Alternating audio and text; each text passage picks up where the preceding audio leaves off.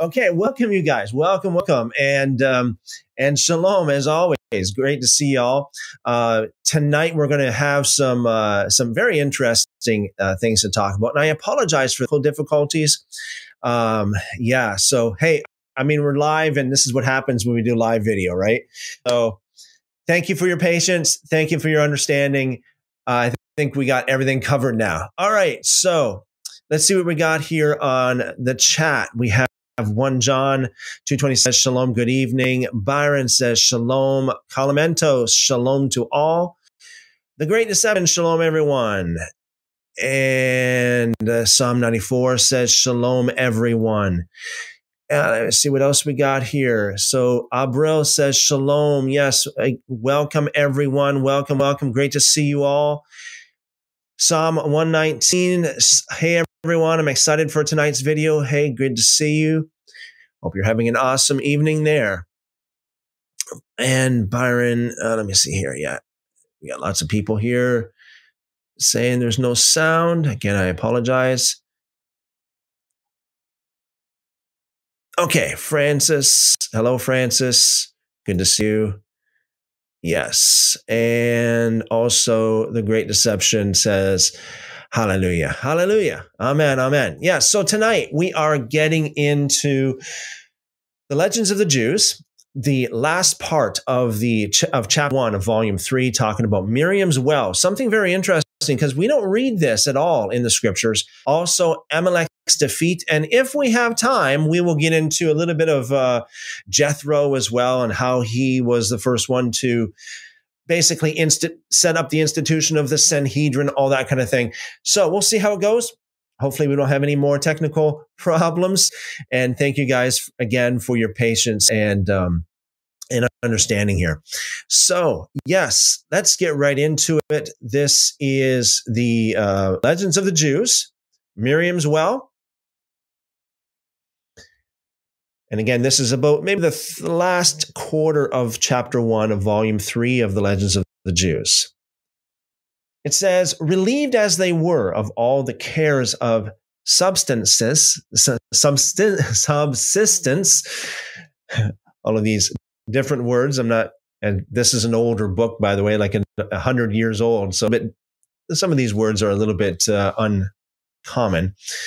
Through the gift of manna, it was plainly the duty of the Israelites to devote themselves exclusively to the study of the Torah.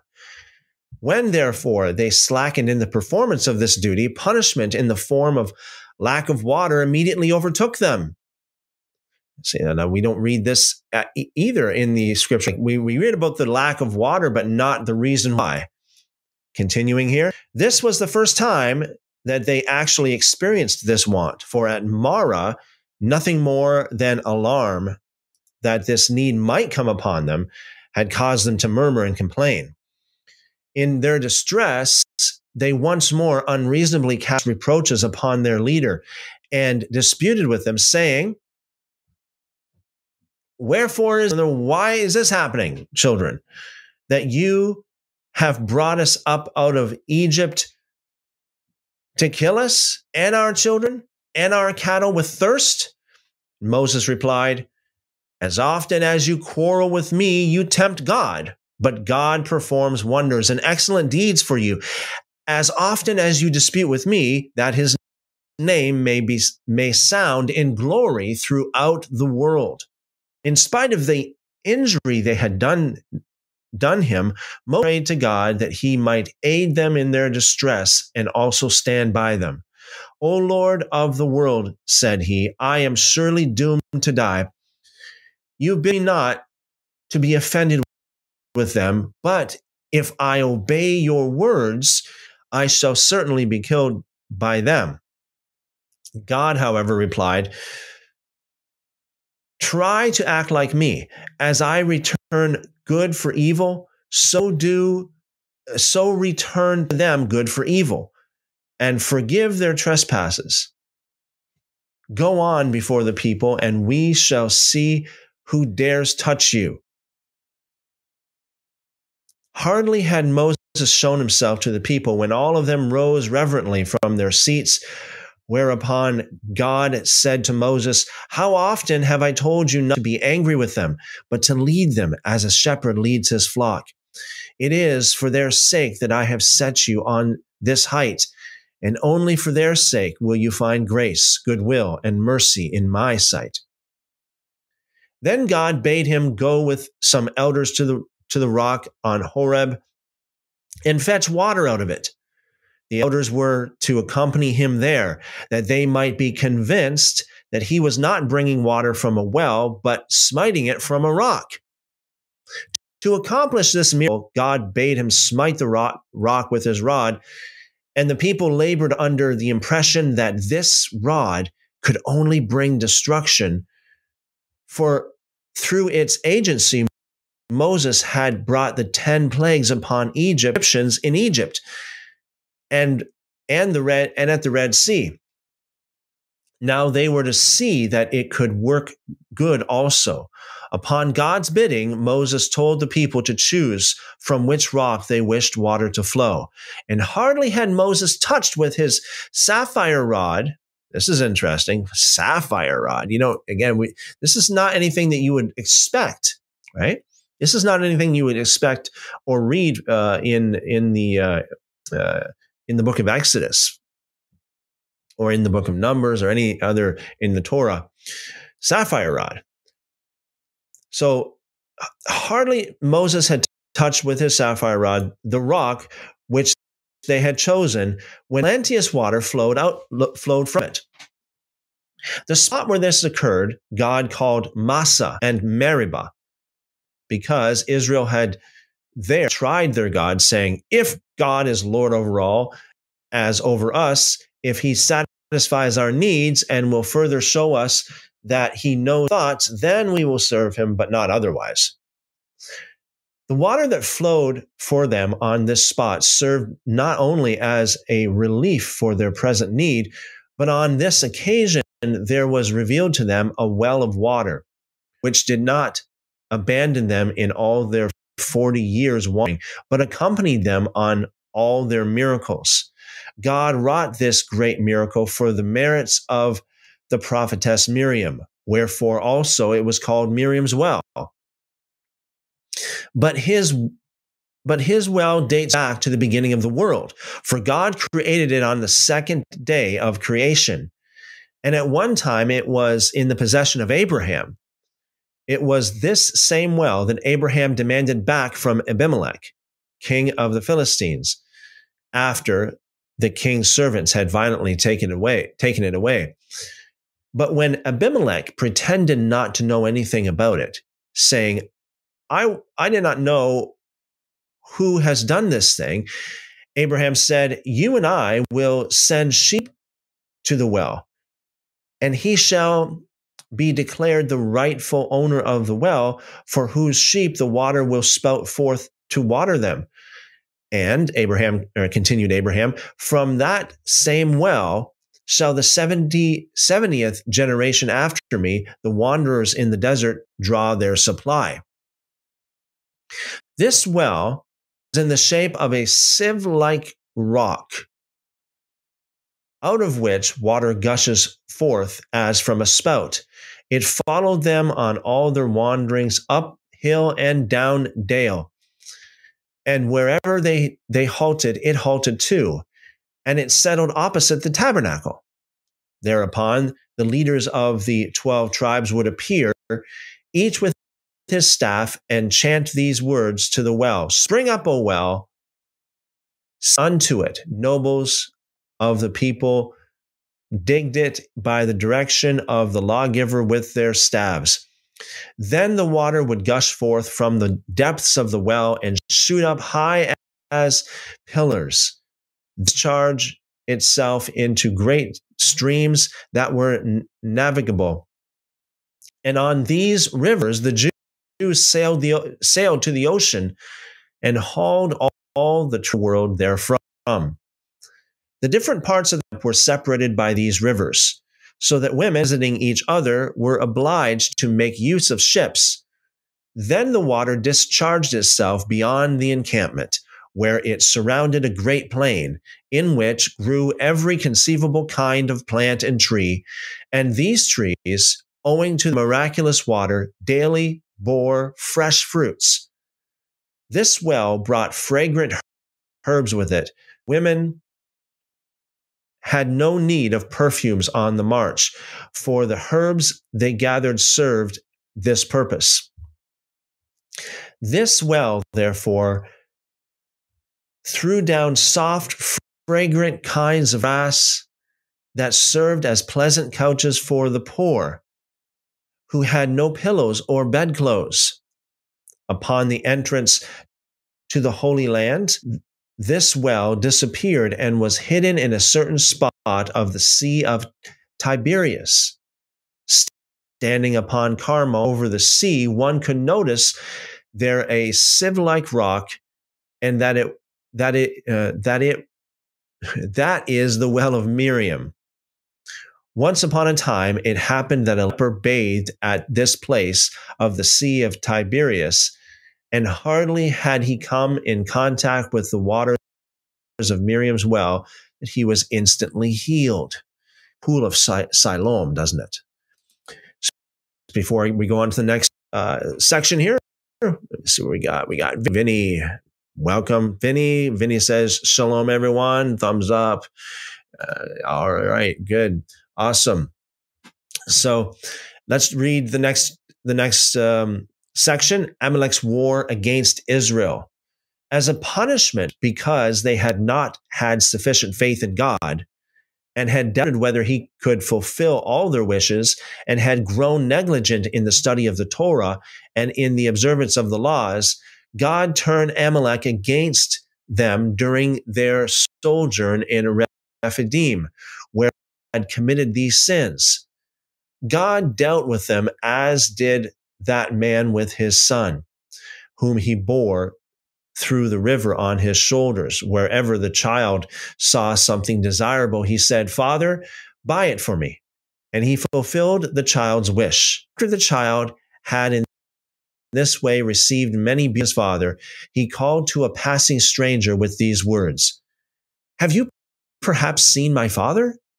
Then indignantly, the father said to his son, "Oh, you fool, that sit on my shoulder, all that you did desire did I procure for you.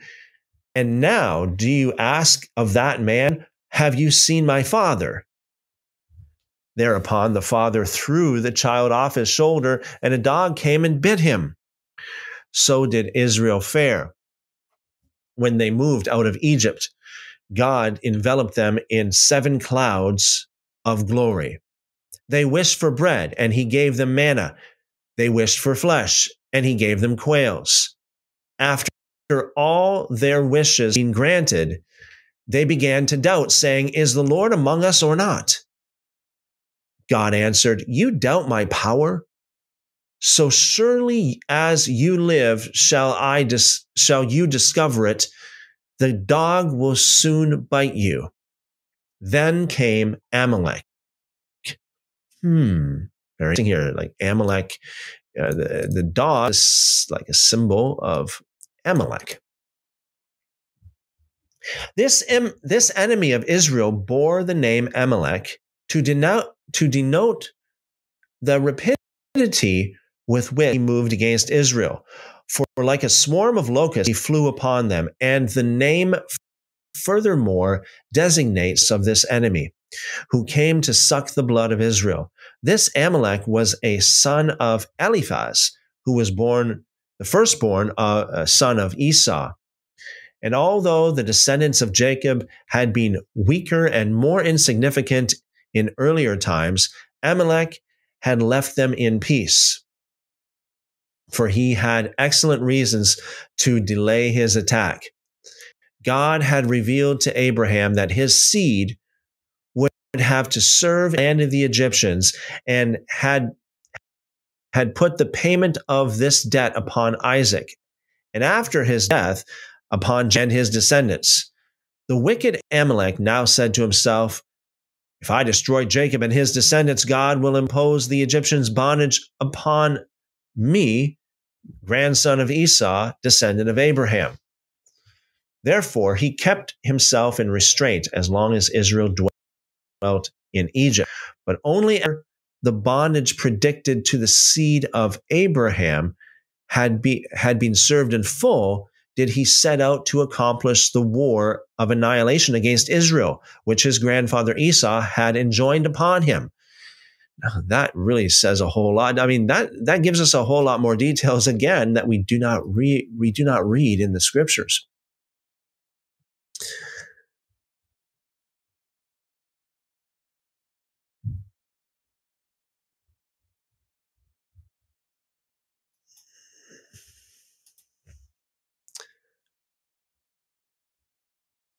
Okay, going nowhere. So we got a few questions. Yeah, I'll get those questions. Let me finish this first, and we'll get to those questions going nowhere.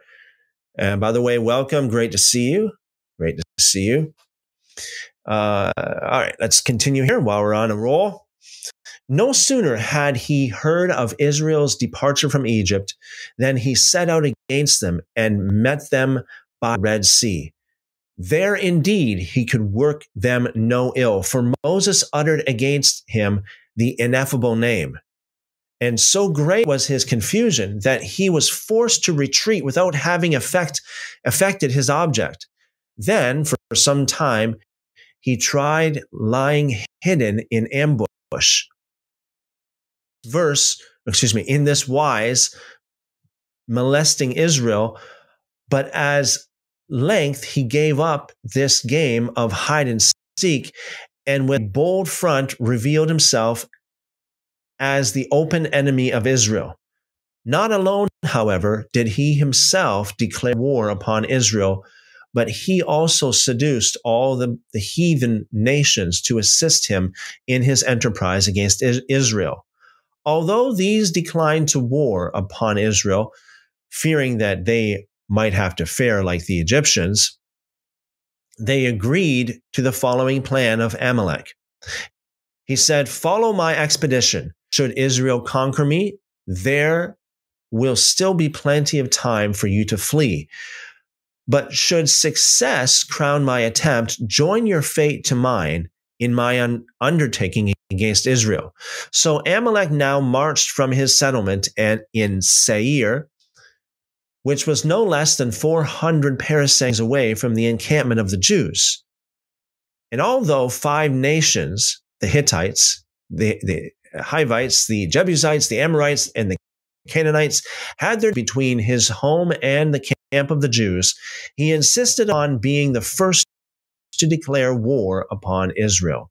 God punished Israel, who had shown themselves an ungrateful people, by sending against them an enemy that was ungrateful too, never recalling that he owed his life to the sons of Jacob, who had him in their power after their brilliant victory over Esau and his followers.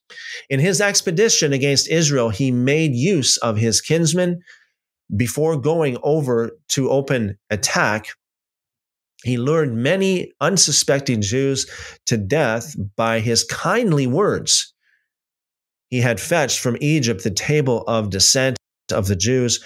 Every Jew had there to mark his name on the bricks produced by him, and these lists lay in the Egyptian archives.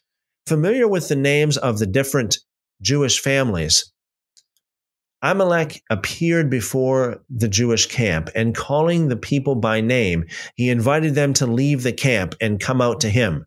Reuben, Simeon, Levi, etc. He would call, "Come out to me, your brother, and transact business with me." Those who answered the enticing call found certain death at his hands.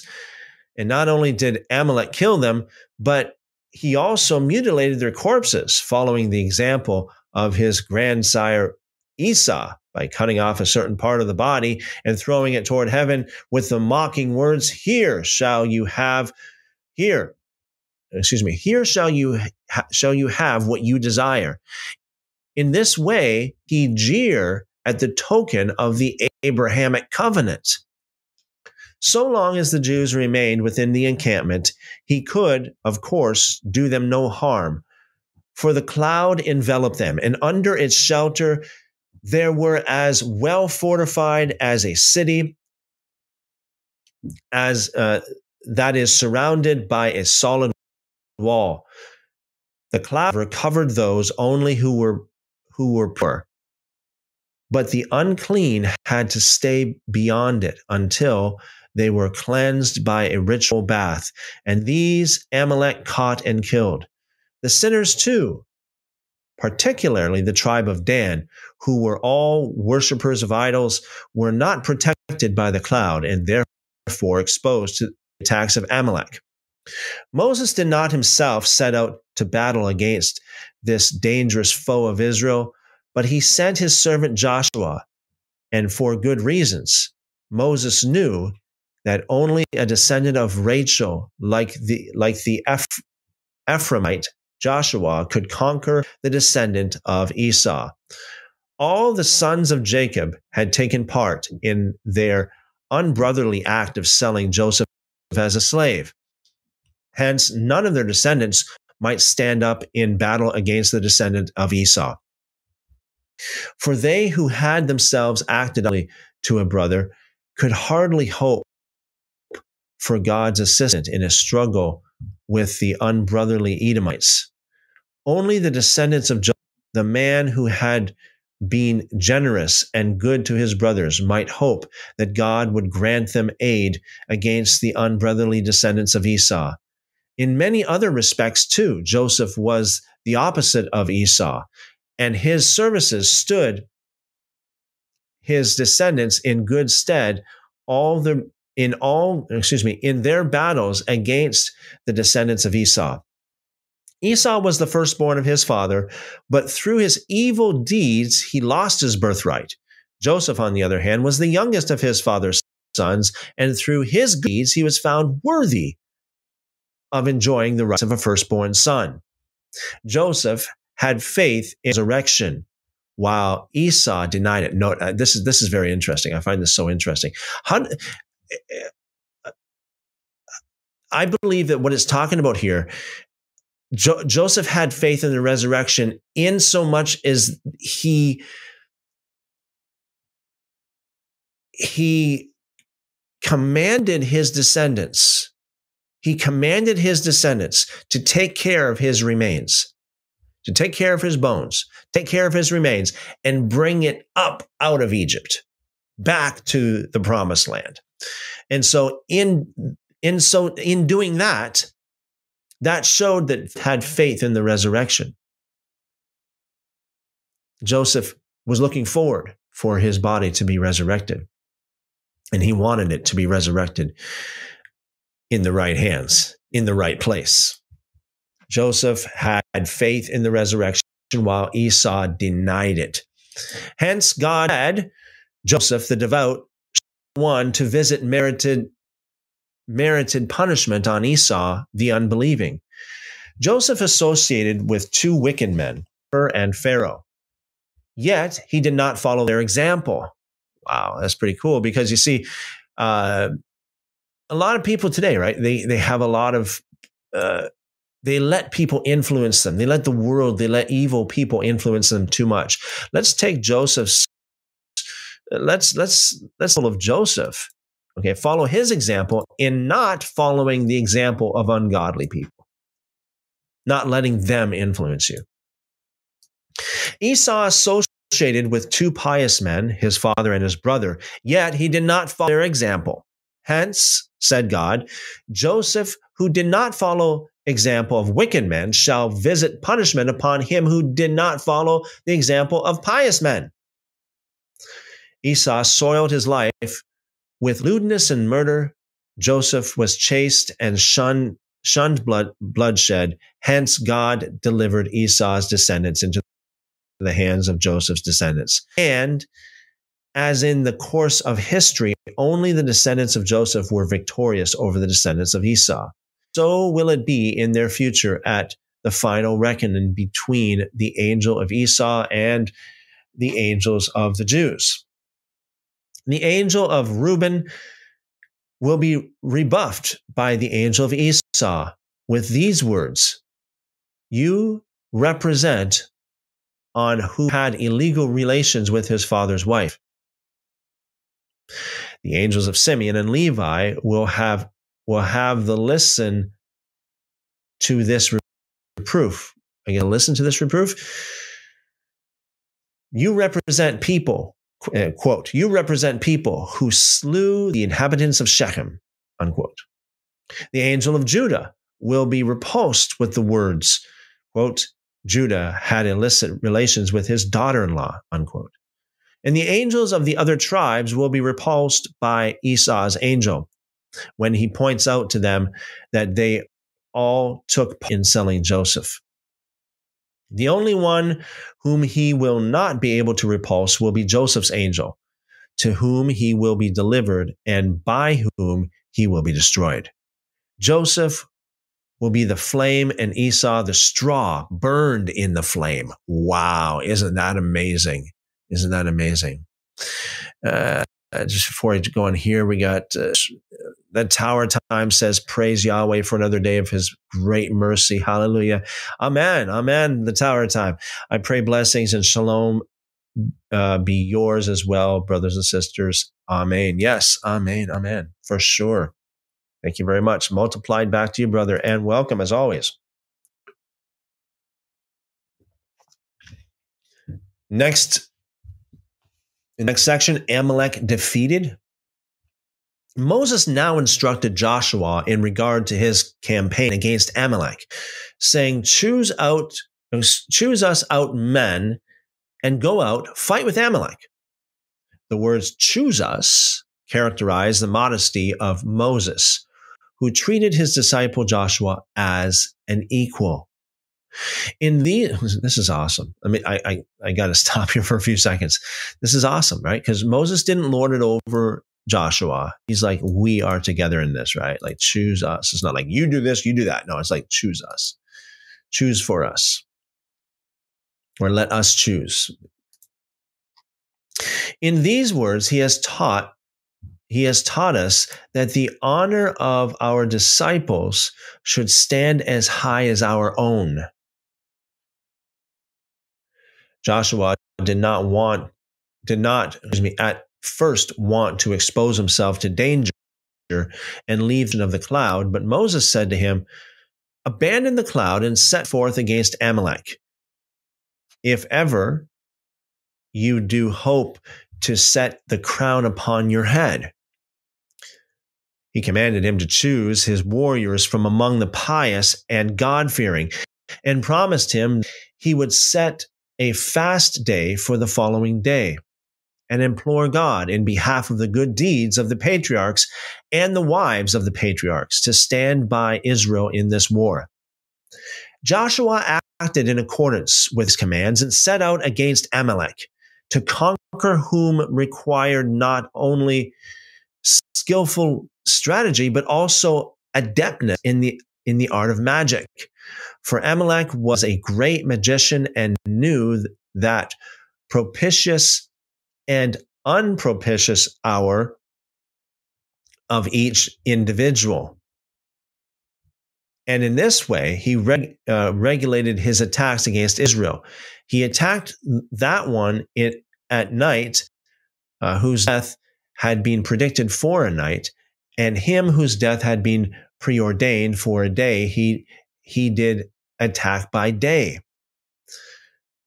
But in this art too, Joshua was his match, for he too knew how to time the attack upon individuals, and he destroyed Amalek, his sons, the armies he himself commanded, and those under the leadership of his sons.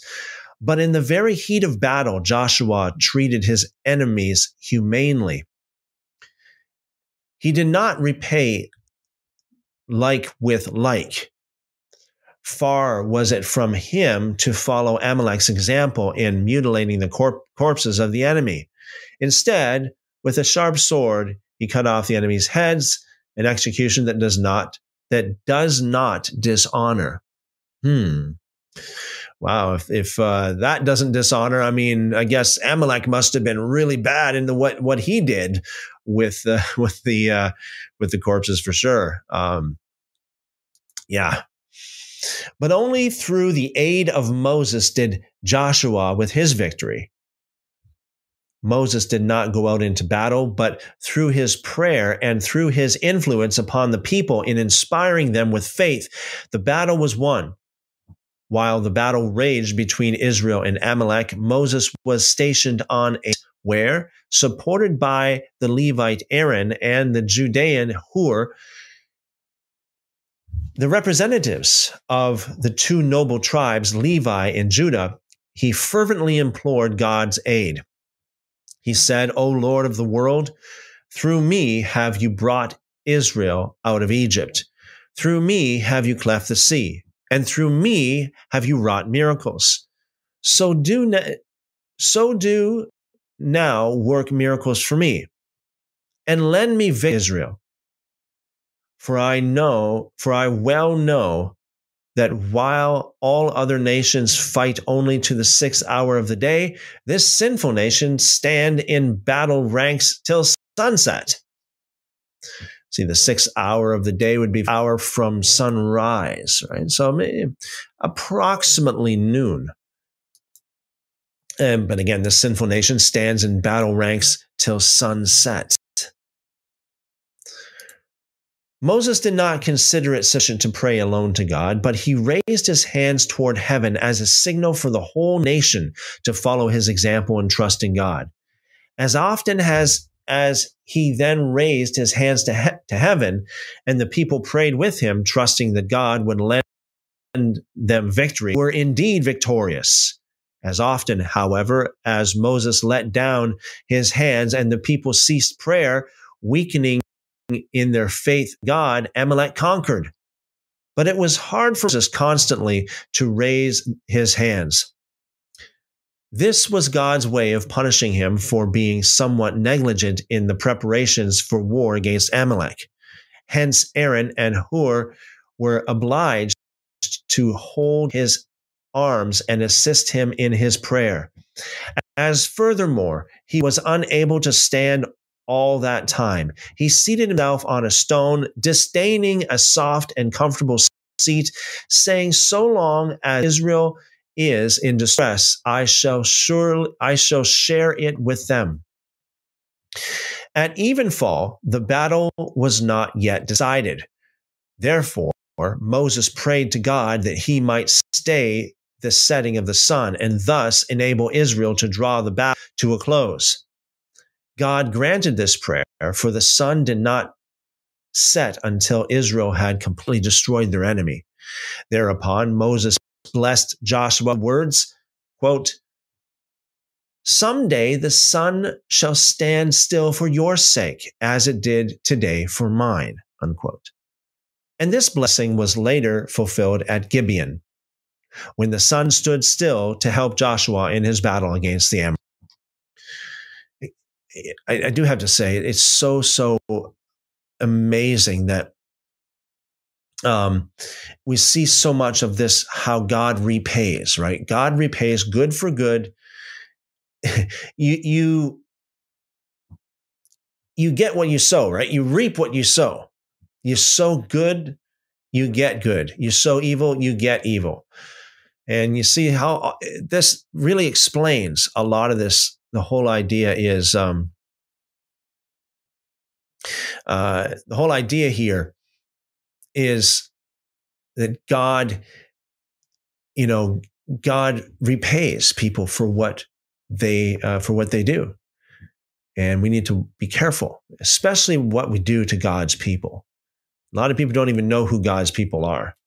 Actually, a lot of people today, they hate God's people, and they think that they're just like how it says in the Sibylline oracles, how the people of Noah's day thought that he was crazy. This is a frenzy-smitten man. Remember that when we went through the Sibylline oracles in that one portion? And that's what 2 Peter meant when it says that Noah was a preacher of righteousness, because Noah was preaching righteousness. He was trying to get people to turn to the right righteous way. He was trying to get them to sin. He was trying to get to repent. And they thought he was crazy, like the people today think that people are crazy for preaching repentance and against sin and preaching righteousness.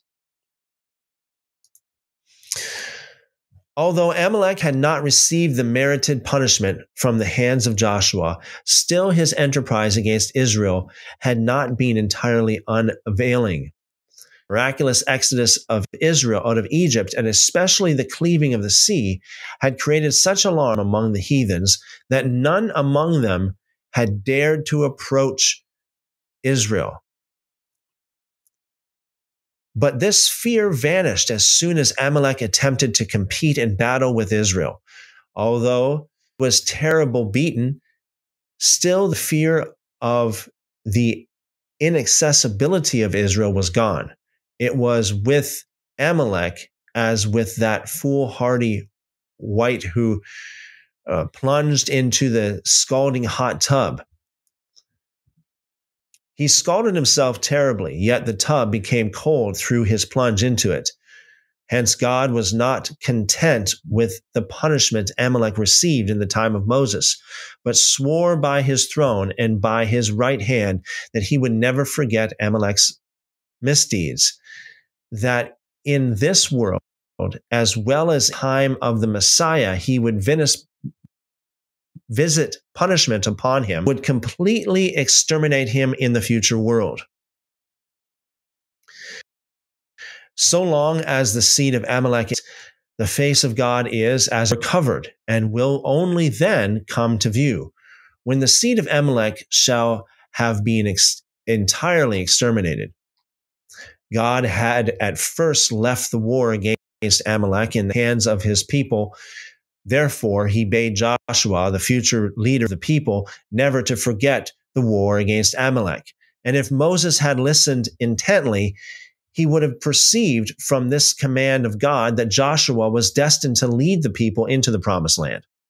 But later, when Amalek took part in the destruction of Jerusalem, God himself took up the war against Amalek, saying, "By my throne I vow not to leave a single descendant of Amalek under the heavens. Yea, no one shall even be able to say that this sheep or that feather belong to an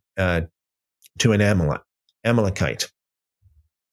God bade Moses impress upon the Jews to repulse no heathen should he desire conversation, but never to accept an Amalekite as a proselyte. It was in consideration of this word of God that David slew the Amalekite, who announced to him the death of Saul and Jonathan. For he saw in him only a heathen, although he appeared in the guise of a Jew. Part of the blame for the destruction of Amalek falls upon his father, Eliphaz. He used to say to Amalek, "My son, do you indeed know who will possess this world and the future world?"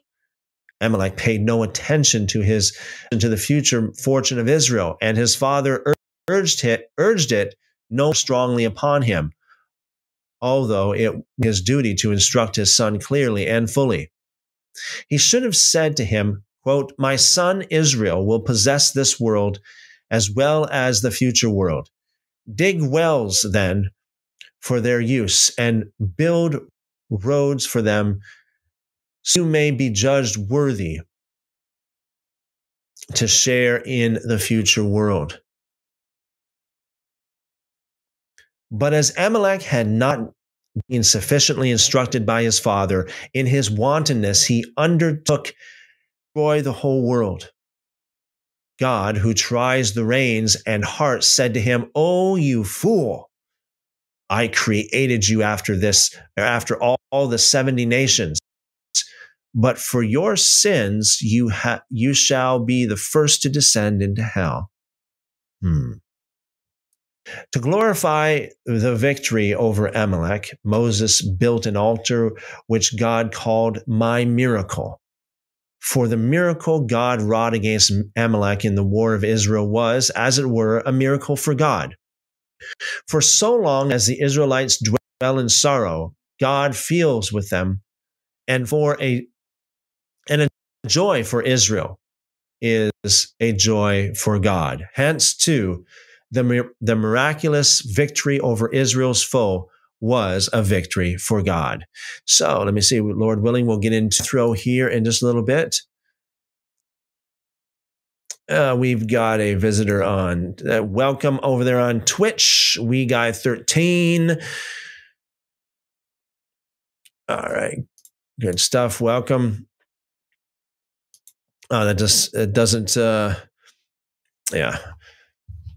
It appeared to be gibberish, but actually it was like some graphical thing here. It just didn't come across. Sorry about that. Okay, let's go into some of these questions here before we get too far.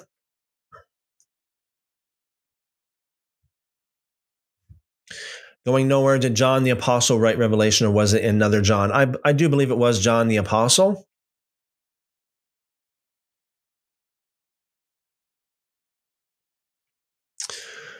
Are angels male or female, or are they androgynous? Excuse me. Yeah. Well, difficult to answer because, how do you define it? I would say they are as male as God is male. Okay. Going nowhere says again, Christopher, have you gotten really mad at someone while you were having a theological argument with them? Yeah. I mean, there's nothing wrong with getting mad at someone when you're having a theological argument with them. It's just important to control yourself. That's all. I mean, look at, Yeshua got really angry with people, especially, forget about the clearing of the temple. Read John chapter 8, like verses, verses 12, right through to the end of the chapter. Read John chapter 8. You'll see a lot of, Jesus certainly wasn't nice to them. Let me put it that way. Certainly wasn't nice to them. He wasn't nicey. He wasn't seeker sensitive. Great Deception. Do you ever study Jubilees? Yes, I do. I have personally went over Jubilees. I don't know how many times. I haven't counted. Many times. And also we have delved into the Jubilees on our live streams as well. And Lord willing, we will do that some more as well.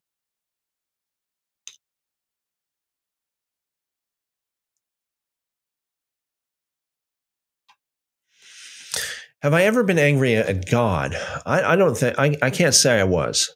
I can't really say I was. I mean, maybe, I don't know. It's hard to say. I not to the point where it's like prominent in my memory. Let me put it that way.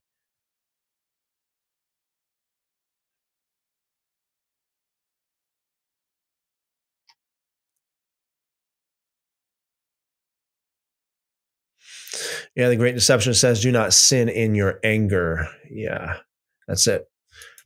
It's not wrong to be angry. It's actually good to be angry at evil. Evil as defined in the Holy Scriptures. Because I got to say that, because today, good is evil and evil's good. Okay? Evil as defined in the Holy Scriptures. Anything that transgresses the law of God, yes, we should be angry against anything like that or anything that propagates that. Paulina, welcome, by the way. Are you familiar with 2nd Esdras? Yes, I am quite familiar with 2nd Esdras. Actually, if you check out my channel, 2nd Esdras is like it used to be the highest viewed video that I have on my channel. I think it's now the second highest, but it is very, very popular. What I did was I read through the entire book of 2nd Esdras, and I posted it on my YouTube channel in audiobook form. So I read through it word for word. I don't give any kind of commentaries on it. I don't interrupt the reading at all. Read through the whole entire book. If you're interested in that, make sure you go over there and actually just go. You're already here, right? You're already on YouTube, but just to go into my archive videos and just search for Second Esdras on my channel, and you'll find it. Second Esdras Read Along Audiobook. I think that's the title of it. Second Esdras Read Along Audiobook. Yeah, it's one of my most popular videos on this channel.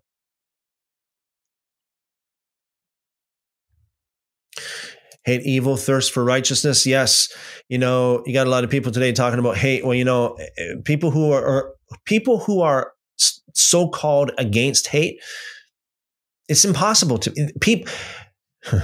I find the people that are supposed to be against hate or say that they are, they hate. Really, they really do hate. Everybody hates something.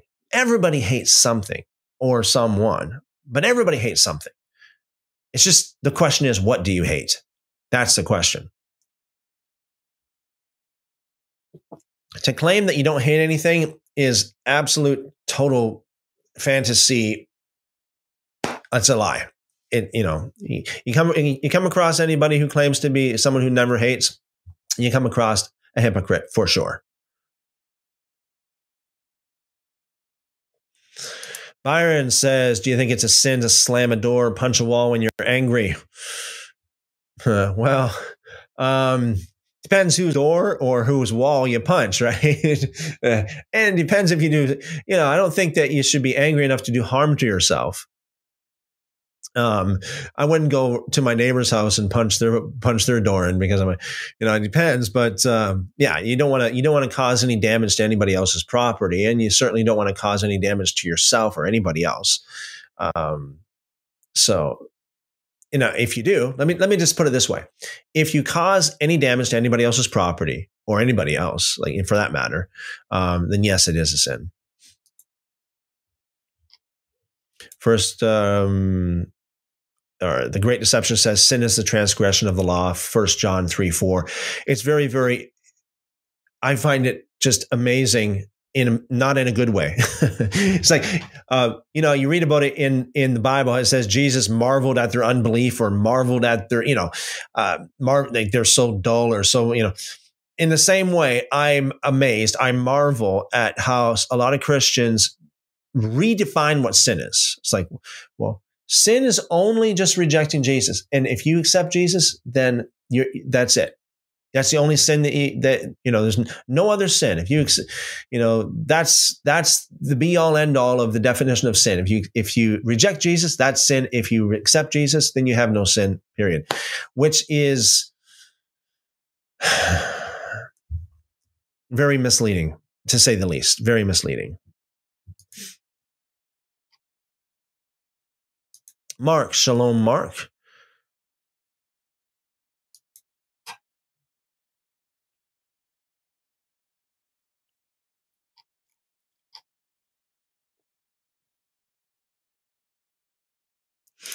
Going Nowhere says, I always thought there's a difference between disliking and hating, Yeah.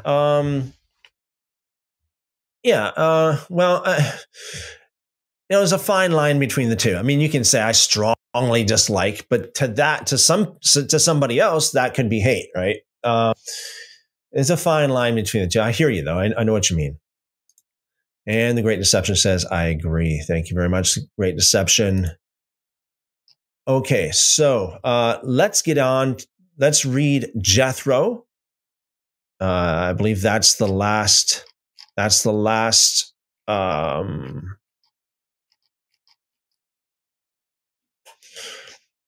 the last section of this chapter. The next chapter is talking about Jethro's advice and how to. How to handle the people of Israel, basically to set up the Sanhedrin, set up the Jewish court. But let's read this. And again, any comments, questions, make sure you put them in the chat. Feel free to do that.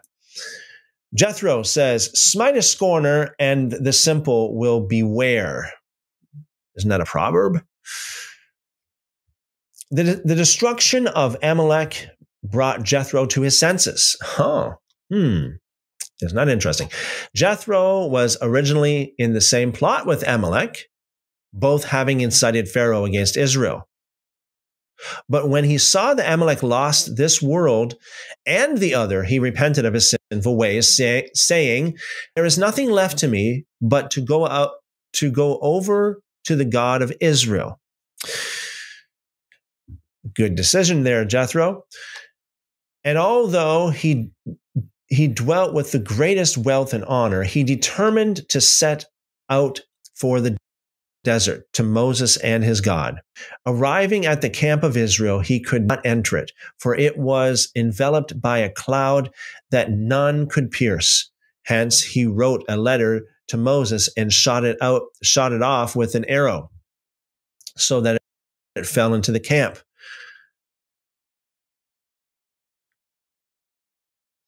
The letter read, I adjure you by your two sons and by your God to come to meet me and receive me kindly. If you will not do it for my sake, do it for your wife's sake. And if you will not do it for her sake, do it for your son's sake. For Jethro brought with him his daughter Zipporah, from whom Moses had been divorced, as well as her two sons, her only children. For after her separation from Moses, she had wed no other man. At first, Moses was inclined to give no ear to this letter, but God said to him, I, through whose word the world came into being, I bring men to me and do not thrust them back. I permitted Jethro to me and did not push him from me. So do you too receive this man whom desires to betake himself under the wings of the Shekinah. Let him approach and do not repulse him. God herewith taught Moses that one should repulse with the left hand and beckon with the right. And that is something, by the way, that I've read before in the Jewish world. They always say, that you need to push away with the with left and bring towards you with the right hand. So it's much of a Jewish way of looking at it. Moses, Aaron, Nadab, and Abihu gathered together with the 70 elders of Israel, carrying with them the sacred ark, hastened to welcome Jethro kindly. And Moses so honored his father-in-law as to make obeisance before him and kiss him. Before Moses told his father-in-law of the great miracles God had wrought for Egypt, such as the exodus from Egypt, the cleaving of the sea, the rain of manna, and the rest, he offered him the greeting of peace. For great is peace that precedes event. That precedes event. He prays of God. Must be a typo in there. After the peace greeting, Moses, to draw his father-in-law near to true faith in God and his revelation, began to relate to him the miracles that God had wrought for them at the exodus from Egypt during the passing through the Red Sea. And during the war with Amalek, he said, moreover, in the manna that God gives us, we perceive the taste of bread, of meat, of fish, in short, of all the dishes there are. Out of the well that God gives us, we draw a drink that possesses the taste of old wine as well as new, of milk and of honey, in short, of all the beverages that exist. We shall, Moses continued, receive 6 other gifts from God: the land of Israel, the future world, the new world, the sovereignty of David, and the institution of priests and Levites. When Jethro heard all this, he determined to become a Jew and to believe in the only God. And although he felt a pang at heart upon hearing that the Egyptians had perished, for no one should scoff at the heathen before a proselyte who is not a Jew, of his 10 generations standing still, he burst into a song of praise to God for the deeds he had won for his people. In truth, it reflects shame upon Moses and the 60 myriads of Jews that they had not given thanks to God for the Egypt until Jethro came and did so. He said, "Praised be God who delivered Moses and Aaron, as well as the whole nation of Israel, from the bondage of Pharaoh, that great and of the Egyptians. Truly, Great is the Lord before all gods. For whereas formerly not a single slave succeeded in escaping from Egypt, he led 60 myriads out of Egypt. There is no God whom I had not at some time in my life worshipped. I must admit that none is like the God of Israel. This God had not been unbeknown to me heretofore, but now I know him better. For his fame sound throughout the world, because he visited upon the Egyptians exactly what he had planned to undertake against Israel. They wanted to destroy Israel by water, and by water they were destroyed. With sacrifices and a feast was the arrival of Jethro celebrated. For after he had made a burnt offering not far from the bush of thorns that had been unscathed by fire, Jethro prepared a feast of rejoicing for the whole people, at which Moses did not consider it below the dignity on guests in person.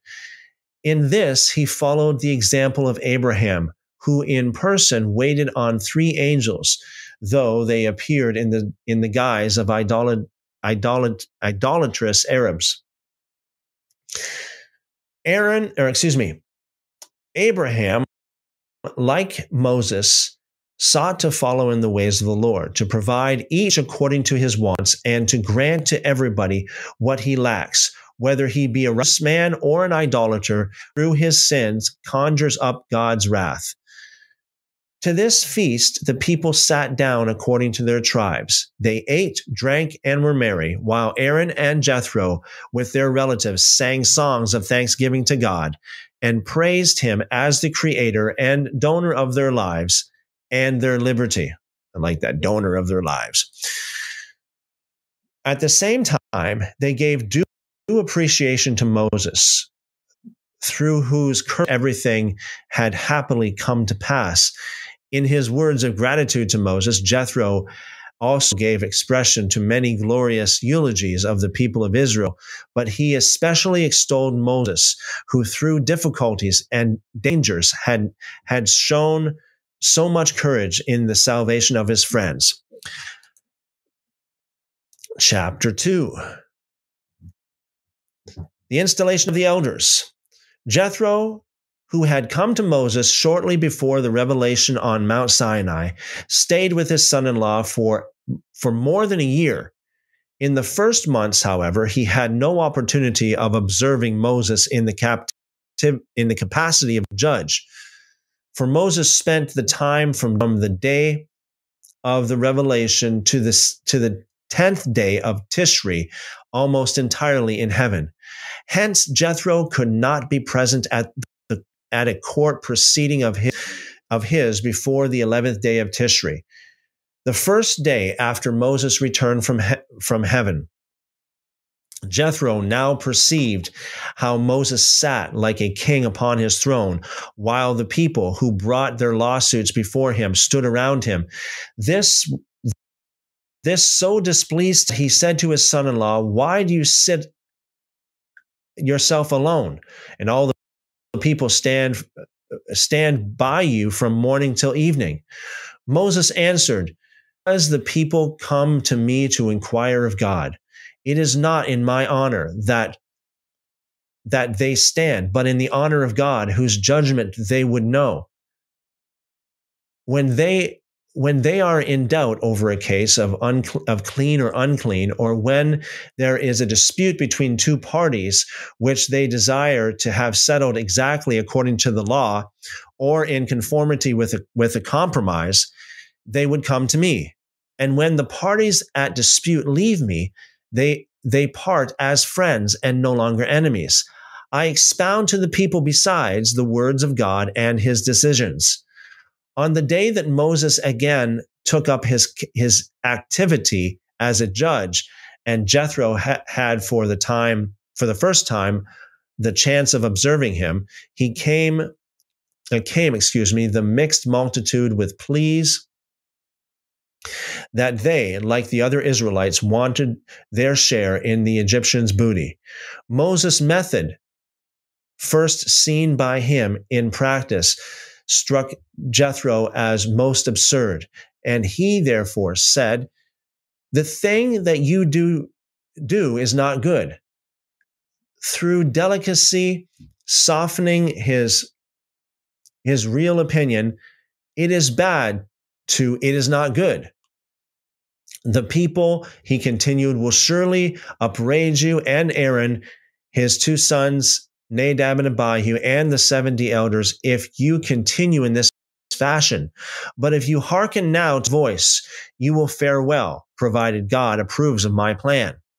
That is, that you shall be the vessel of the revelations of God, and shall lay the revelations of God before the people as often as you am.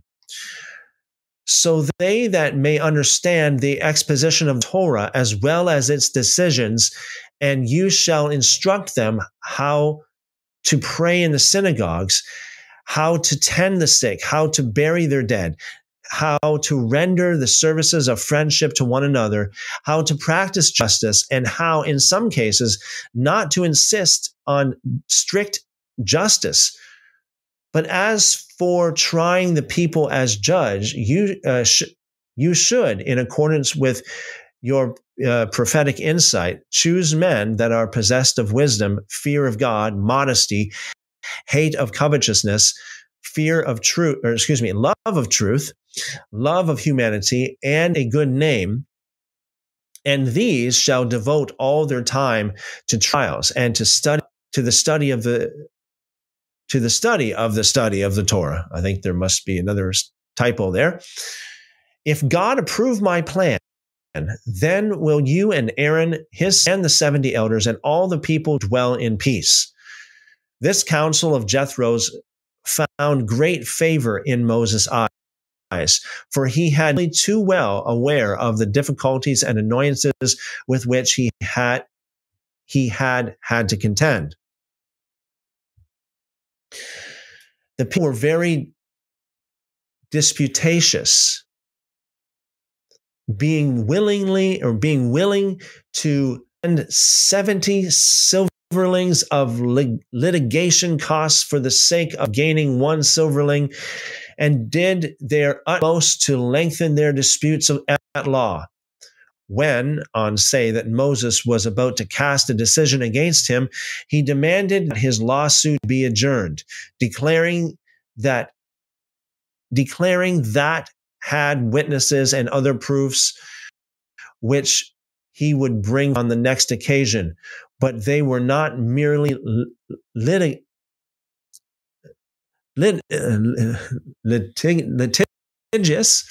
and disputations. They were also spiteful and vented their temper on Moses. If Moses went out early, they would say, "Behold, the son of Amram, who betakes himself early to the gathering of manna, that he may get the largest grains." If he went out late, they would say, "Behold, the son of Amram, he goes through the multitude to gather in marks of hone." But if he chose a path aside from the crowd, they said, "Behold, the son of Amram, who makes it impossible for us to follow the simple commandment to hone a sage." Then Moses said, "If I did this, you were not content. And if I did that, you were not content. I can no longer bear you alone. The Eternal, your God, has multiplied you, and behold, you are this day as the stars of heaven for multitude. The Lord, God of your fathers, made you 1,000 times so many as you are, and bless you, and as he has promised you." The Israelites were not content with this blessing of Moses, and said to him, "O our teacher Moses," I guess in Hebrew it would be Rabbi Moses, "we do not desire you to bless us. We have had much greater blessings given to us. God spoke to our father Abraham, I will bless you, and in multiplying, I will multiply your seed as the stars of heaven and as the sand which is upon the seashore. And you do limit our blessings. Moses cried, I am only a creature of flesh and blood, limited in my powers. Hence is my blessing limited. I give you my blessing, but the blessing of God remains preserved for you. And he will bless you unlimitedly and multiply you as the fish of the sea and the sands on the seashore, as the star in the sky and the plants on earth. After he had bestowed his blessing upon them, he asked them to propose capable, pious men, their purpose, I should say. He asked them to purpose pious men, that he might appoint them as judges and leaders over them. He said, quote, if a man were to present himself to me as a candidate for this position of honor, I alone should not be able to decide to what tribe he belongs and whence he came and from where he came. But you know them, and hence it is advisable for you to propose them. Do not think, however, that I feel I must abide by your choice, for it depends solely upon me whether or not I shall appoint them. The people were very eager to carry this plan of Moses into execution and requested him to settle the matter as quick as possible. But their motive was self-interested. For everyone among them said, Moses will now appoint about 80,000 officials. If I myself should not be among them, surely my son will be. And if not, he, my grandson, and with a gift of some kind, it will be an easy matter to induce such a judge to look after my interest. Moses, of course, was not deceived about their true sentiments. Still, he paid no further attention to them. He picked out the best among the people, though they were not possessed of nearly all the good qualities of Jethro, had thought essential for judges and leaders of. With kindly words, he invited them to assume their offices. And blessed are you that judged worthy of being leader of the children of Abraham, Isaac, and Jacob, of a people whom God called his friends, his brothers, his flock, and other titles of love. He impressed upon them that they must possess patience and must not become impatient if a lawsuit is brought before them more than once. Heretofore, he said, you belong to yourselves, but now you belong to the people. For you judge between every man and his brother and his neighbor. If you are able to appoint judges, do so without respect of persons. Do not say, I will appoint that man because he is a handsome man or a strong man, because he is my kinsman, or because he is a linguist. Such judges will declare the innocent guilty and the guilty innocent. Not through wickedness, but through ignorance. And God will reckon the appointment of such judges against you as a perversion of justice on account of your respective persons. If a wealthy man and a poor man come before you to court, do not say, why should I insult the rich man for so small a matter? I will rather give judgment in his favor, and then outside the court tell him to give the poor man what he demands, and he is in the right. But do not, on the other hand, if the poor man is in the wrong, say, the rich man is obliged to assist the poor anyhow. I will now decide in favor of the poor. that in a decent way he may, without begging, obtain money from his rich fellow man. Do not, moreover, say, I fear to pronounce judgment, lest that man kill my son, burn my barn, or destroy my plants, for the judgment is God's. After these admonitions, Moses instructed the new judges in legal procedure in both civil and criminal cases, and at the same time urged the people not to deny the judges the veneration due him. For great is the importance of justice. For him who hates it, there is no remedy. But the judge who decides conscientiously is a true peacemaker.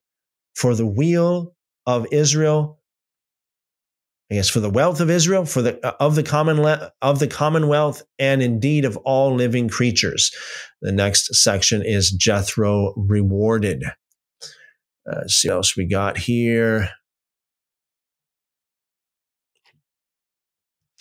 Yeah, we got the Great Deception saying, I agree. The Great Deception says, much love and peace to you all. Good night. Much love and peace to you as well. The Great Deception, good night to you as well. Hope to see you again very, very soon, brother. Blessings multiplied to you. Byron says, have a good night to him. Byron says, shalom to him. Byron says, shalom.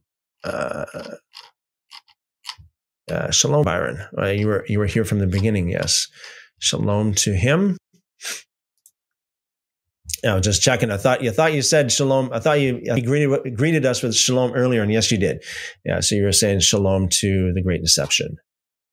Yes. Moses returned from heaven. Yes, we read about this earlier on in the Legends of the Jews. According to the Legends of the Jews, it says that Moses went to heaven and then came back. And so I believe that was on Mount Sinai or shortly thereabouts. So yeah, if my memory serves me correctly.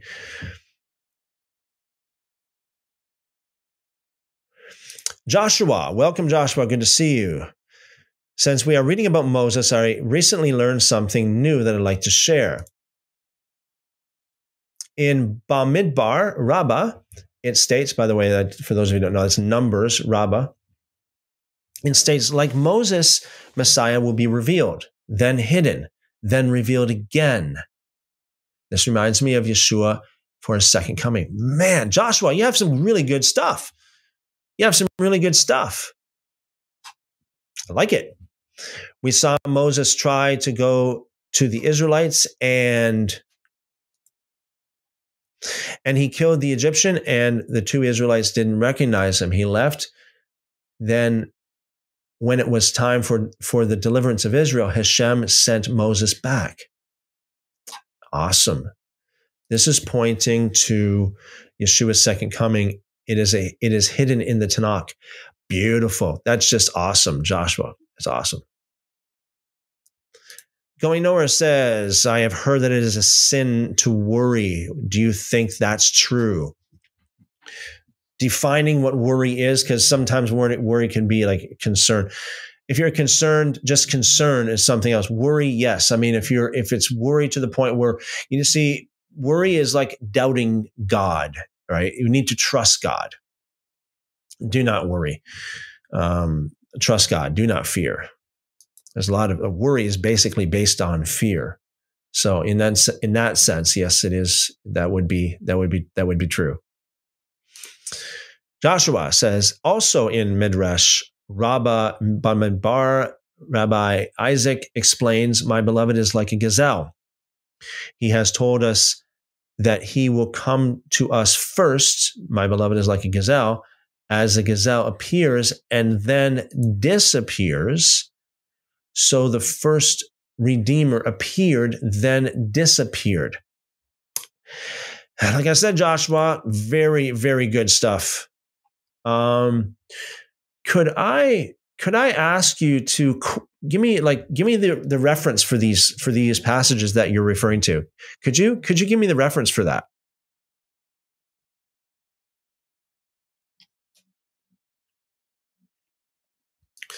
Going nowhere. Is it okay for Christians to fear death?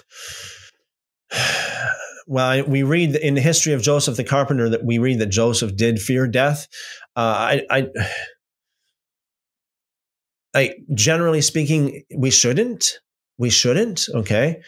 I mean, we should want to live as long as possible, for one thing. I mean, we only get one life, right? So we should want to live as long as possible to serve God and to serve others as long as we can, right? I mean, I want to live as long as possible. I want to be here for you guys as long as possible. So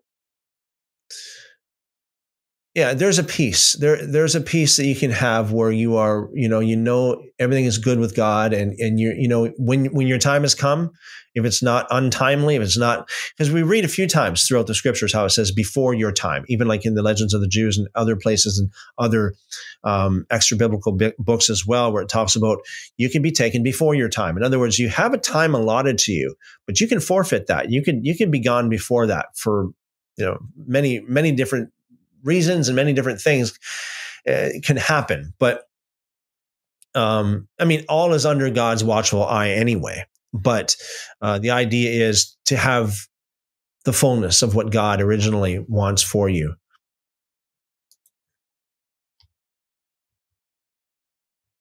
Joshua says, I never realized this. It was amazing how Hashem puts these things in the Torah. Yes, absolutely.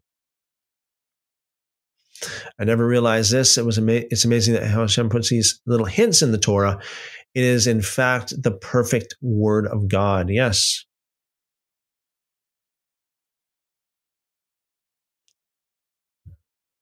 Now I know how to defend my position if someone challenges me on the topic of Yeshua's second coming. Praise God, He is good.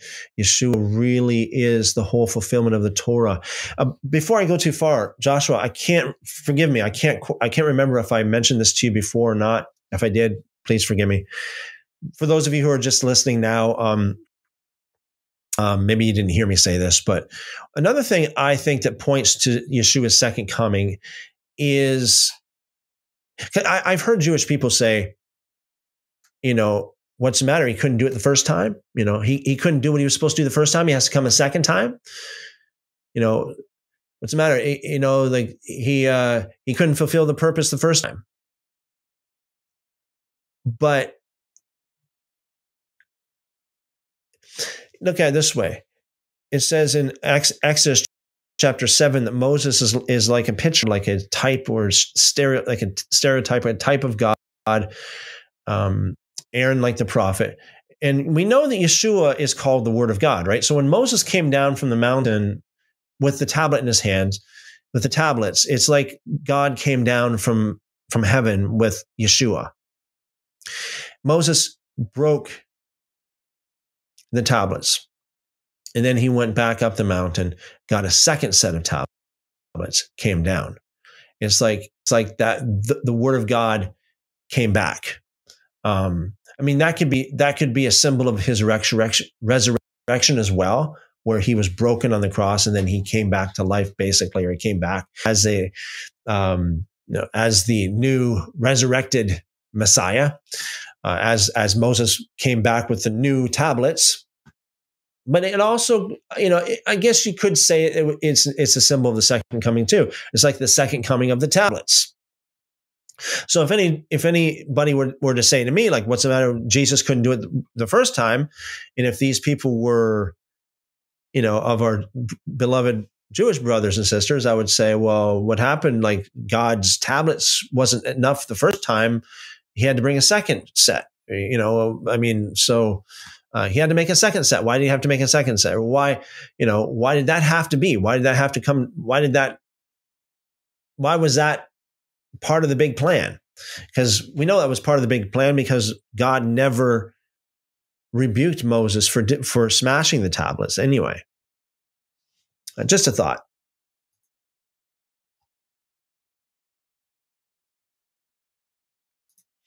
Josh Joshua says, hey, I just wanted to say when I was growing into my knowledge of the scriptures, your TikTok videos really helped me and confirm things. Blessings to you and your family. Thank you very much, Joshua.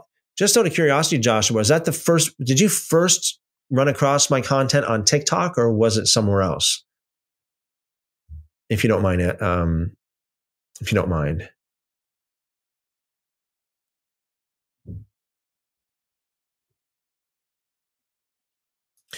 Paulina, what do you think of the seed of the serpent doctrine?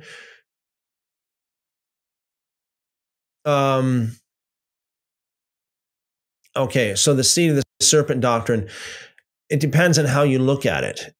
Because in John chapter 8, we have Yeshua calling people the sons of the devil, okay? Then he says, I know you are Abraham's descendants. I know you're Abraham's descendants. So, and on a spiritual level, they were children of the devil. On a spiritual level, not biologically, okay? Yeah, I mean, same with Adam and Eve. Cain could have been on a spiritual level. Biologically, if he was biologically through Eve, that would completely destroy all of humanity because of the fact that Eve would have been defiled and every other descendant that came from her would have been defiled because she would have been one with the devil. In when you have that union, the two become one flesh, right? So that would completely, spiritually speaking, biologically, physically speaking, no. Now, I'm talking about two things here. I'm talking about the Jews in John chapter 8, where Jesus said, "You are the children of the devil," and I'm talking about Cain. There's something else. There is the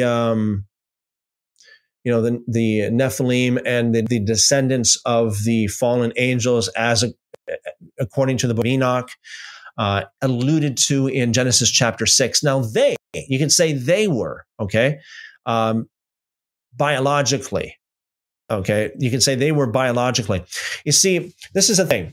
If Eve were to lay with the devil, so to speak, like biologically, she would be biologically defiled. That would mean that every succeeding child that comes from her would be defiled. Why? Because it says, like, for example, in Deuteronomy, it's totally against the Torah. Deuteronomy chapter 24, if a man divorces a woman and that woman goes and marries another man, that man is forbidden to go back to that woman if that other man divorces her, because they become one flesh. So you got all these different things mixed. Like, she's already biologically one flesh with him, if you know what I'm talking about. She's already biologically one flesh with him, so he can't bring that full circle. In the same way, if Eve slept with the devil, Adam could not be with her at all after that. It would be completely against the Torah, the law of God, and all of the law that God has established in regards to that, the marriage and intimacy and all that kind of thing. So that's what I think about that. Spiritually, yes. Biologically, no, except for the descendants of the fallen angels, according to the book of Enoch, Genesis chapter 6, the book of Jubilees. And that's, according to the book of Enoch, that's why God wiped them out in the flood. Because they were of the wrong seed, okay? So he wiped them out in the flood. So I hope that helps. If you have any more questions on that, please feel free to answer. I don't want to go on too much here, but I don't want to over answer you, if you know what I'm talking about. Excellent question, Paulina. Joshua says, Midrash Rabbah Bamidbar 11. Excellent. I am going to take note of that because that is just so absolutely amazing.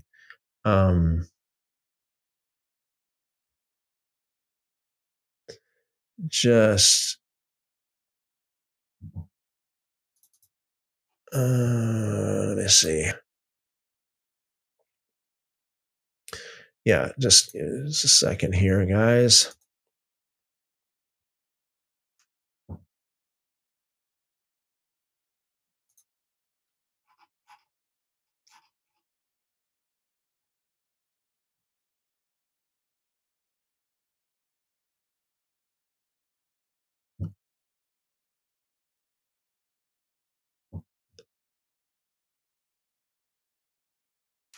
Just give me a second.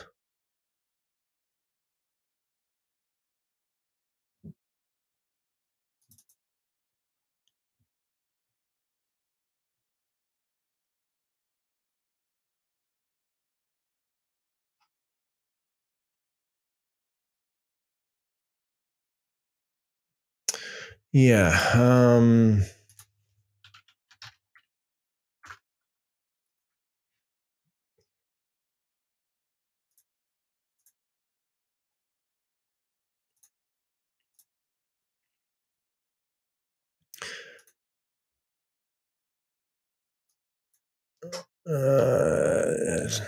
Yeah.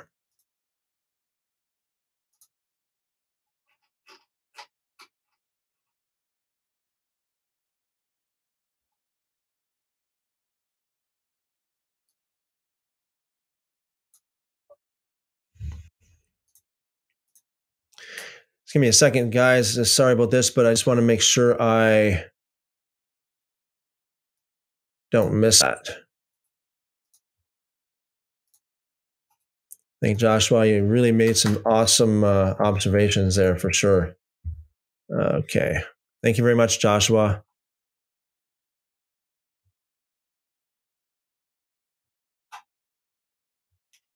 So Joshua says, I remember you saying that, and I wrote it down in my journal to remember that revelation you had.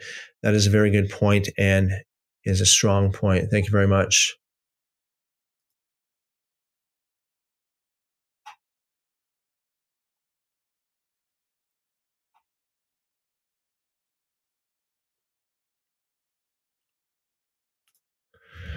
Joshua says, I first ran across you on TikTok from the algorithm, and your passion for your words in your videos really hit me. Then I started listening to your teachings and Torah, and that really helped me grow. Passion for the scriptures in your videos. Awesome. Thank you very much. And yeah, thank you, Joshua. I appreciate that.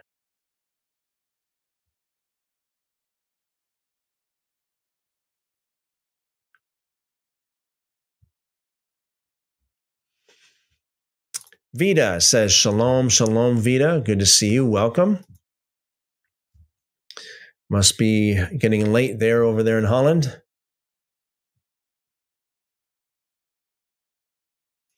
Joshua says, Rashi's carry on the situation with the serpent is very interesting. I went through it earlier a couple months ago. I bought his commentary last year. Wow.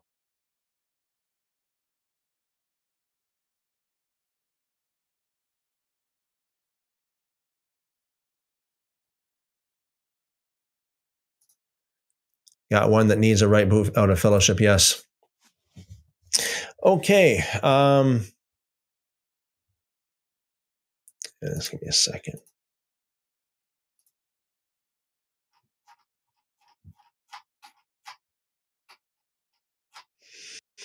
Okay, let's start off with Jethro.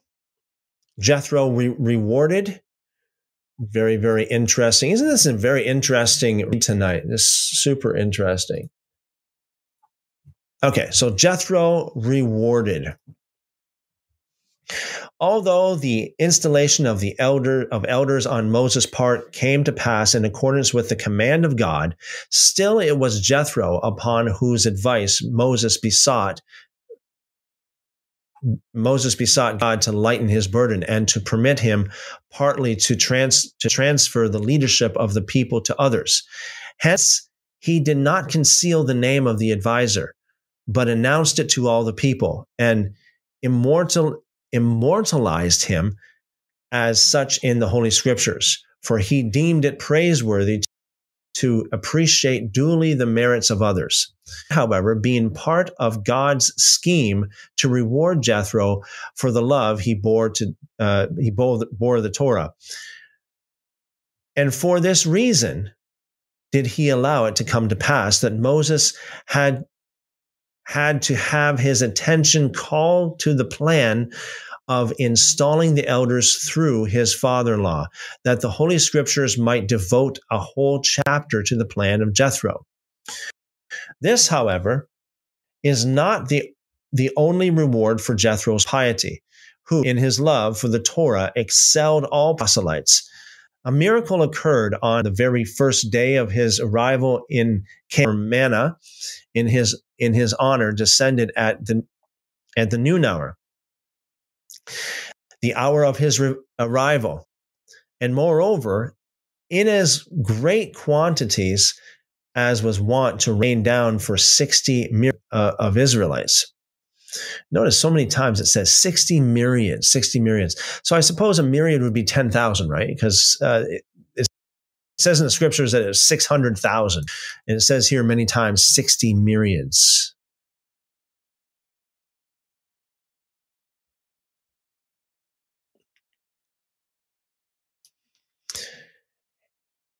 He did not have to exert himself to gather the food, or it came over his body, so all he had to do was to kiss hand to his mouth to partake of it. Jethro, nevertheless, not remain with Moses, but returned to land. Moses, of course, tried to persuade his father-in-law to stay. He said to him, Do not think that we shall continue to move thus slowly through the desert. No, we shall now move to the promised land. Amen. Let me just, I want to deal with this one comment here. Christ is our Savior. I would say amen to that. Amen to that. Very good.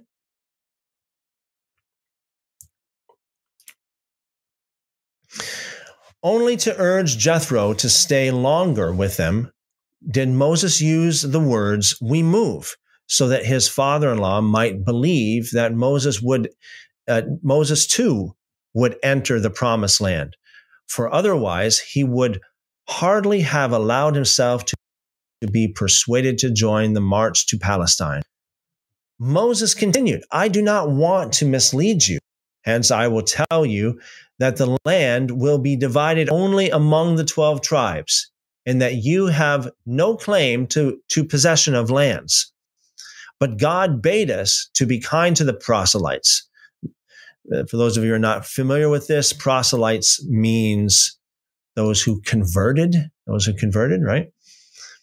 And to you, we shall be kinder than to all other proselytes. Jethro, however, was not to be persuaded by his son-in-law, considering himself in duty bound to return to his native land. For the inhabitants of his city had for many years made a habit of having him store their valuable, as none possessed their confidence in such a measure as he.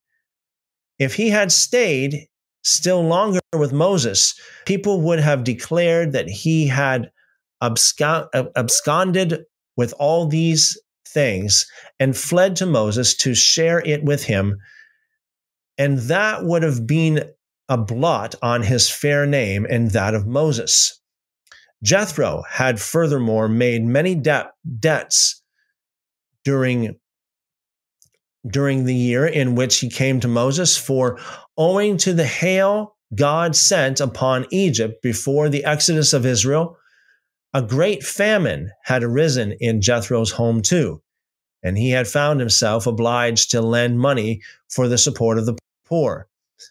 if he were not now to return to his home, people would say that he had run away in order to evade his creditors.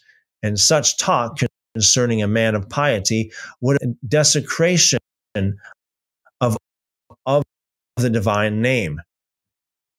So he said to Moses, there are people who have a fatherland, but no there. There are also property holders who have no family, but I have a fatherland and have property there as well as a family. Hence, I desire to return to my fatherland, my property, and my family.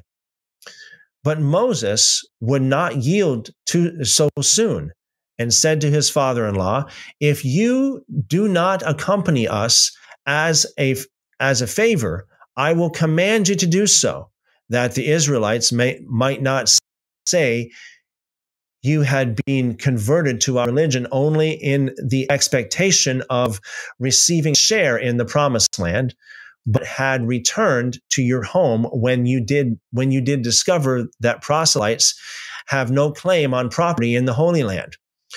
Through your refusal to move with us, you will give the heathens an opportunity to say that the Jews do not accept proselytes, since they did not accept even their own king's father-in-law, but allowed him to return to his own land.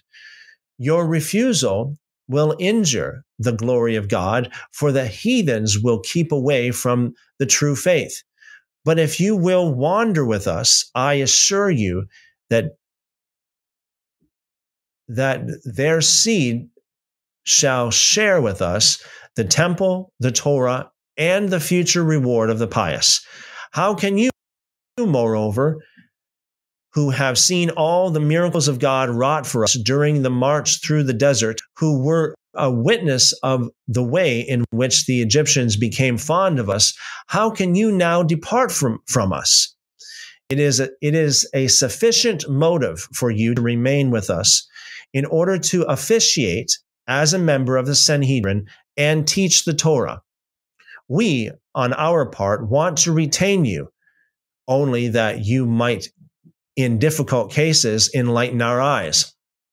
For you were the man who gave us food and fair counsel, to which God himself could not refuse his assent. Jethro replied, a candle may glow in the dark, but not when the sun and the moon. Of what avail could my candle light be? I had therefore better return to my home city, that I may make proselytes of its inhabitants, instruct them in the Torah, and lead them under the wings of the Shekinah. Amid great marks of honor and provided with rich gifts, Jethro returned to his home, where he converted his kinsmen and his compatriots to the belief in the true God, as he had intended.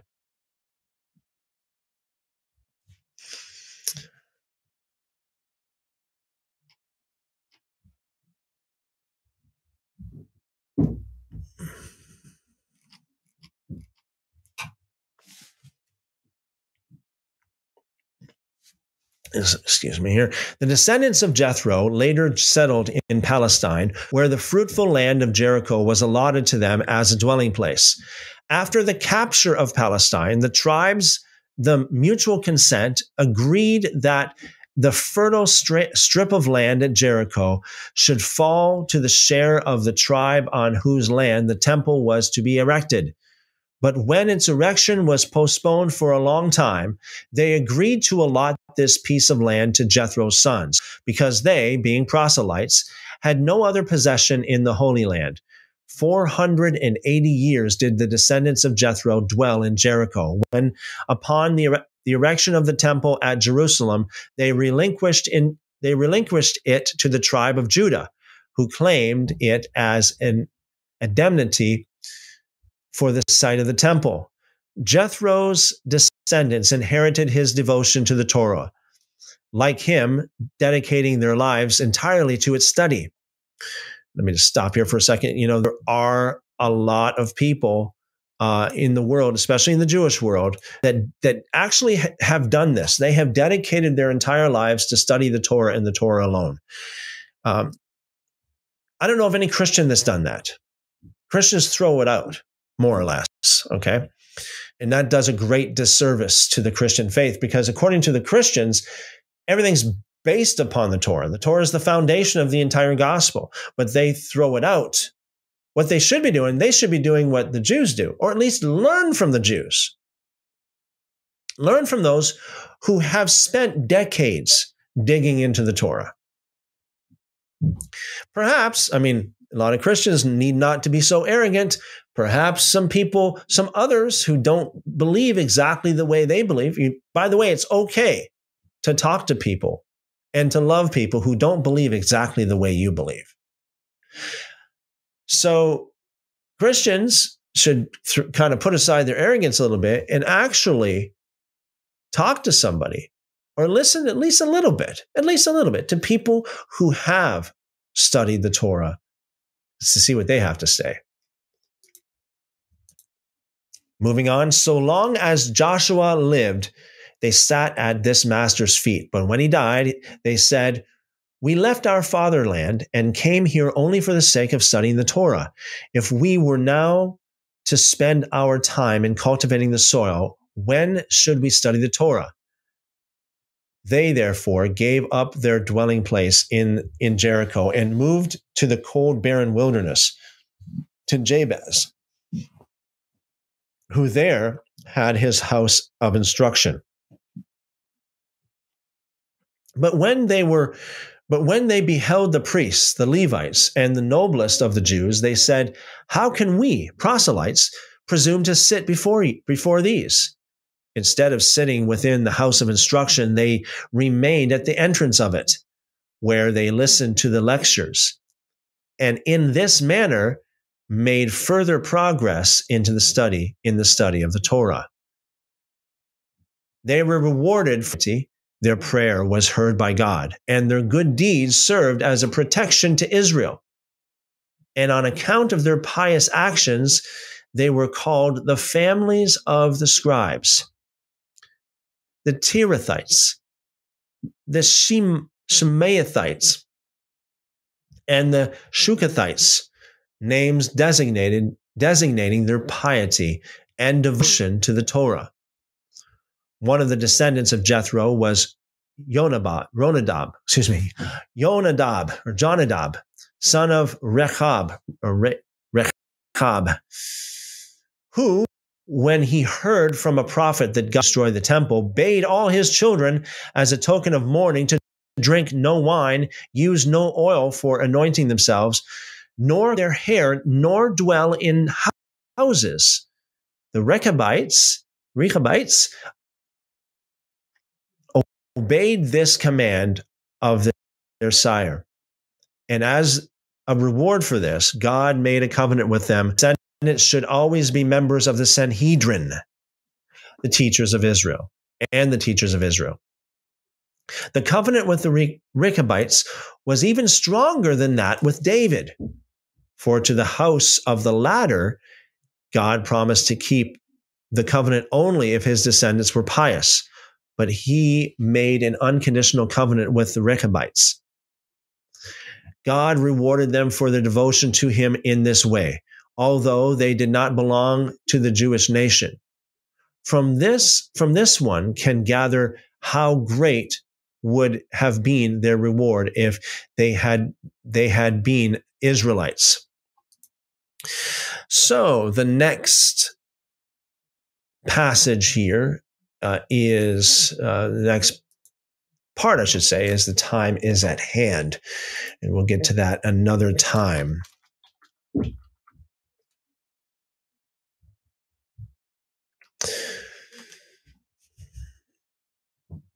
Yeah, so to this particular person who quotes this here, John 8:44, a lot of people actually, there are a lot of people who abuse this in the sense that, especially people, a lot of people who hate the people that Jesus, hate the lineage of Jesus, hate what nationality Jesus is. Okay. Yeshua here, Jesus was talking to only one little small group of all of the Jewish people. Remember, all of his life, he said, I don't come for nobody else. I don't come for the Gentiles. I come for the house of Israel. All of his disciples he chose were Jews. He could have, if he wanted to, he could have traveled to the Aztecs. And he could have called the Aztecs. He could have called the Europeans at the time to be his disciples. He could have called anybody to be his disciples. He chose only the Jewish people.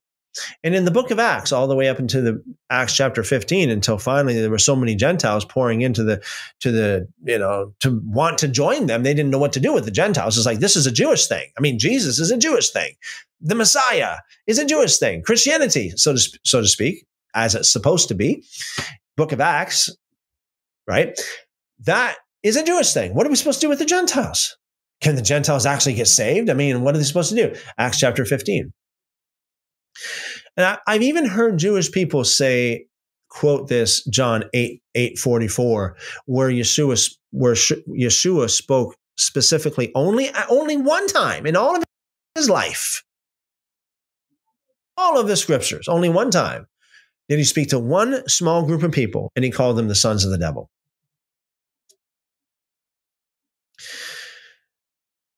He didn't call them all sons of the devil, and he was speaking to all Jews all the time, with very few exceptions, like the Roman centurion or the Syrophoenician woman.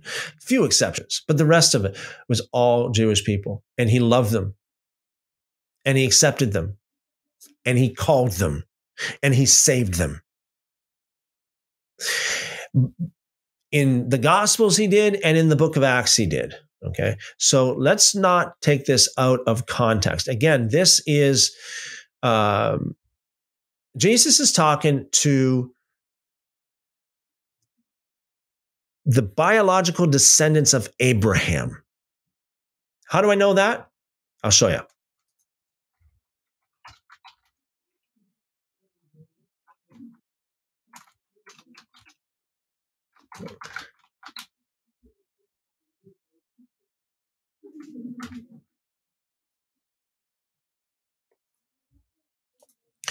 Okay.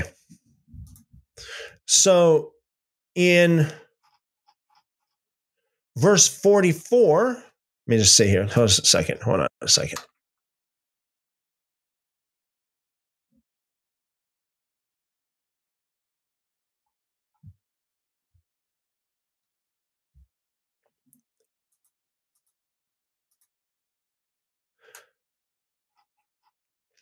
In that very same chapter, when he called them the children of the devil, in John chapter 8, verse 37, he said, and these, by the way, are the words of Jesus himself.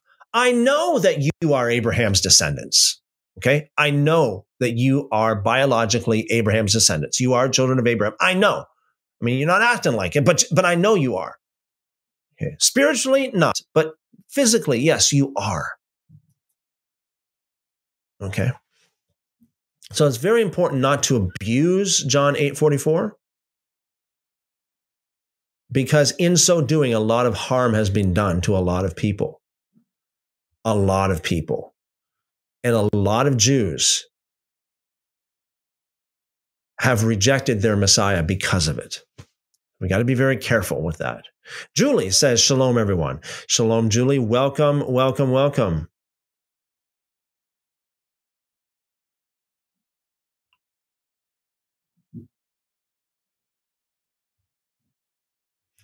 Okay. So I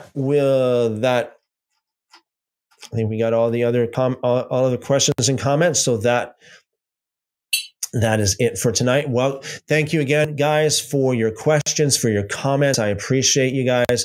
You guys are awesome. As always, tomorrow, Lord willing, we will continue with our nightly fellowships and reading the scriptures and discussing some very, very interesting things. Amen. Very, very interesting things. So again, thanks again for your questions, your comments, your fellowship. Joshua Foot here, just before we go, we got some comments here. Another cool pointing to a second coming is the two entrances. When it said in Daniel, he will come in the clouds of heaven, and in Isaiah, it speaks of him riding on a donkey, meaning the Messiah has to be deemed worthy first before he is anointed, just like Daniel with Samuel in Psalms 18, 20 through 24 regarding reward for righteousness. If he is worthy of reward after suffering, he will come. Awesome, Joshua. Again, very, very awesome point. He will come with the clouds, and Yeshua is worthy from what we're reading in Revelation. Also, Hebrews chapter 2, verses 9 to 12 talks about the reward after suffering. Very, very good, Joshua. Excellent. And 1 John 2:26 says, thank you, Christopher. Shalom. Thank you, brother. Julie says, thank you, Christopher. Thank you very much. I appreciate you guys. Blessings multiplied to you guys. Vinny says, thank you, Christopher. God bless you all. Shalom. God bless you as well. Multiplied back to you. Okay, guys, I'll see you again tomorrow night. Same time, same place. Joshua says, shalom, good night. The Tower Time says, thanks for sharing, brother. Oh, did you happen to get a hold of Brother Heston? No, I haven't got a hold of him. Yeah, I've been thinking about that. Thank you again, the Tower Time. Thank you again for reminding me. Okay, guys, thanks again. And I'll see you again tomorrow night, Lord willing, 7 p.m. Eastern, same time, same place. Amen. As always, I pray for each one of you. The Lord bless you and keep you and make his face to shine upon you, lift up his countenance upon you, and give you wonderful, wonderful shalom. Amen. Amen. See you tomorrow night.